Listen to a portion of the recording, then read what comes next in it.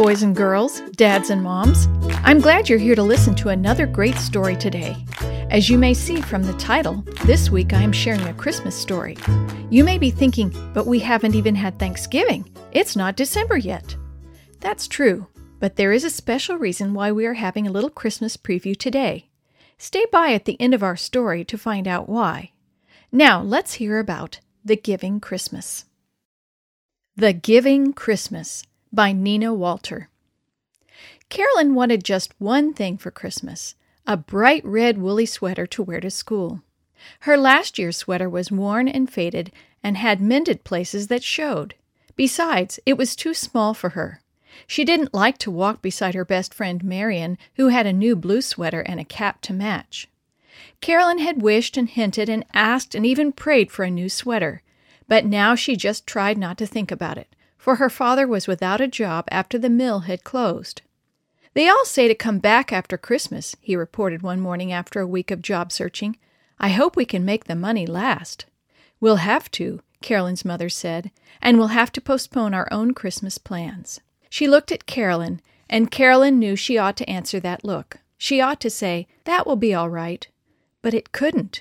She just hurried out of the house to join Marion, who was waiting at the gate to walk to school with her. It'll be a terrible Christmas, she thought. For the first time in her life, there wouldn't be a single Christmas gift for her. What would she say when the other girls showed her their gifts? At school, Carolyn and Marion joined the other students who were waiting for the last bell to ring. They were talking about what they hoped to get for Christmas: bicycles, sleds, radios, new clothes. Those whose fathers, like Carolyn's, had lost their jobs when the mill closed weren't saying much, and Carolyn noticed that some of them looked as disappointed as she felt. When their teacher, Miss Dodson, called the class to order, she said a surprising thing. "I couldn't help overhearing your plans for getting. Why don't you try a giving Christmas for a change?" "We do give," Marion said. "We always exchange gifts." "I don't mean exchanging gifts with your family and friends," Miss Dodson explained. "I mean doing something for somebody who needs it, something that will be a surprise, a gift that you give without expecting to get anything back." Everybody in the class liked the idea. They made a list of the people they were going to surprise. Some decided to make or repair toys for small children. Some planned gifts or services for elderly people who lived alone. All of them would make their own Christmas cards to go with the gifts and list the services they intended to perform, such as sweeping sidewalks, stacking wood, or running vacuum cleaners. Miss Dodson let them use their art period for the Christmas cards. Carolyn and Marion worked on their cards together. "I chose Susan Thompson," Marion said. "You know, the 5-year-old girl who broke her arm." "What are you going to do for Susan?" Carolyn asked. "I'm going to make some clothes for her doll and help her dress it," Marion replied. "What are you going to do?" "I chose Mrs. Gleason, the old lady who lives next door to me," Carolyn said, "but I don't know what to do for her." "You could give her one of your books," Marion suggested. "She doesn't read much," Carolyn answered. "She just sits in her wheelchair and listens to her radio and crochets or knits." All the way home, Carolyn kept trying to think of something to do for her elderly neighbor. Mrs. Gleason was sitting in front of her window, as usual, and as usual her knitting needles were flying. When she looked up and saw Carolyn, she waved, and Carolyn waved back, and right then an idea popped into Carolyn's head. She thought about the pile of old magazines in the attic. When she was younger, she had enjoyed cutting pictures out of them. She remembered the needlework pages and the scrapbook she had never used. "Now I know what my gift will be," she said aloud as she hurried home to begin. Every day for a week, Carolyn spent some time in the attic, cutting and pasting. At last, she had a scrapbook full of knitting and crochet patterns. "I hope she likes it," she said as she showed her mother the book. "I'm sure she will," her mother assured her. "She's always borrowing patterns from other people. You found some lovely ones in those old magazines." On Christmas Eve, Carolyn wrapped her gift in some bright paper she had saved from the last Christmas. She tied it with a cord she had made by twisting red and green yarn together, and she slipped her Christmas card under the cord. Then she took the package to Mrs. Gleason. "A present for me!" the woman exclaimed. "How lovely! I haven't had a present for ages. I wonder what it can be." "Open it," Carolyn urged. "I made it myself." When Mrs. Gleason saw what was in the package, she said, "Oh my! You've given me a wonderful gift. I can't thank you enough. If only there was something I could do for you. Oh no, Carolyn said. Our class made this a giving Christmas instead of a getting Christmas. That's a good idea, Mrs. Gleason said. A giving Christmas. I'd like to have a part in it. She looked at Carolyn. You need a new sweater. That one is about worn out. I know, Carolyn murmured. I have a lot of red yarn left over from the brother and sister suits I knitted for Mrs. Blake's twins, Mrs. Gleason continued. How would you like to use it to make a sweater for yourself? I couldn't, Carolyn said. I don't know how. Mrs. Gleason smiled. If you come over after Christmas, she said, I'll teach you to knit. Then you can make your own sweater. Would you like that?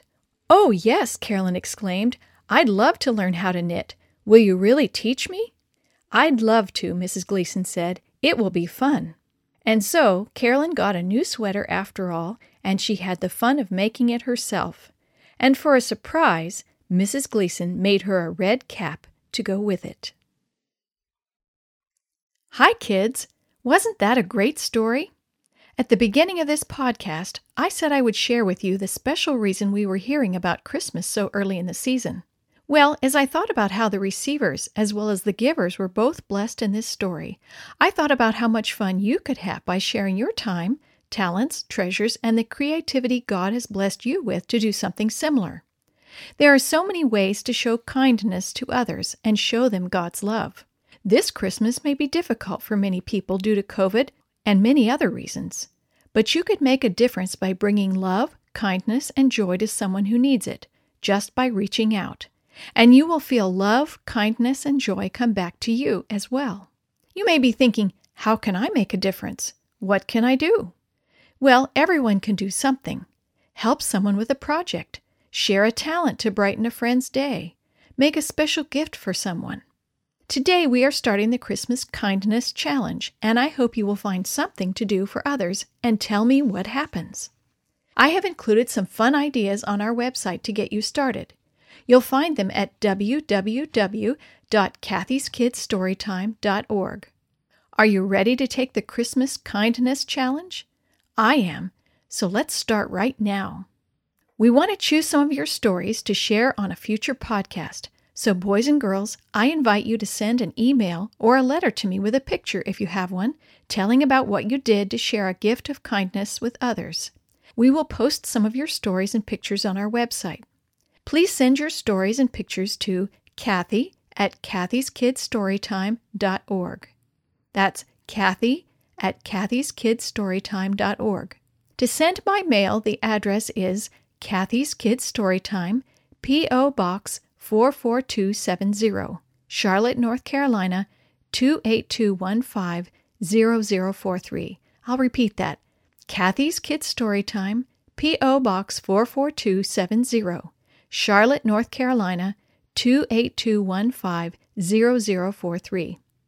Don't forget to go to our website, www.kathyskidsstorytime.org, to find some ideas to help you get started, such as making a card for someone and sneaking it onto their porch, or kissing a window, but not literally. Make a huge sign for someone, knock on their living room window, and stand in the yard holding the sign, then blow them a kiss. Make a hot, cold neck pillow to help someone feel better. Plan and present a drive-by puppet show or skit. Make a bookmark and share it in a book. Make Christmas ornaments to share. And the list goes on. You may even come up with ideas of your own. So be creative and have fun doing it. Thanks for listening to Kathy's Kids Storytime. I look forward to hearing from you soon.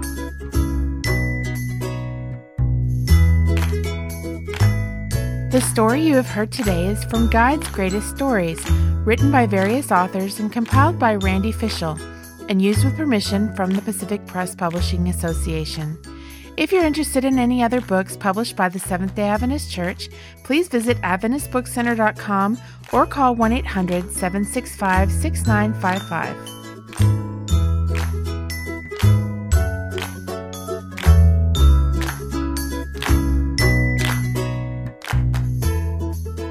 This podcast is a production of the Carolina Conference of the Seventh-day Adventist Church.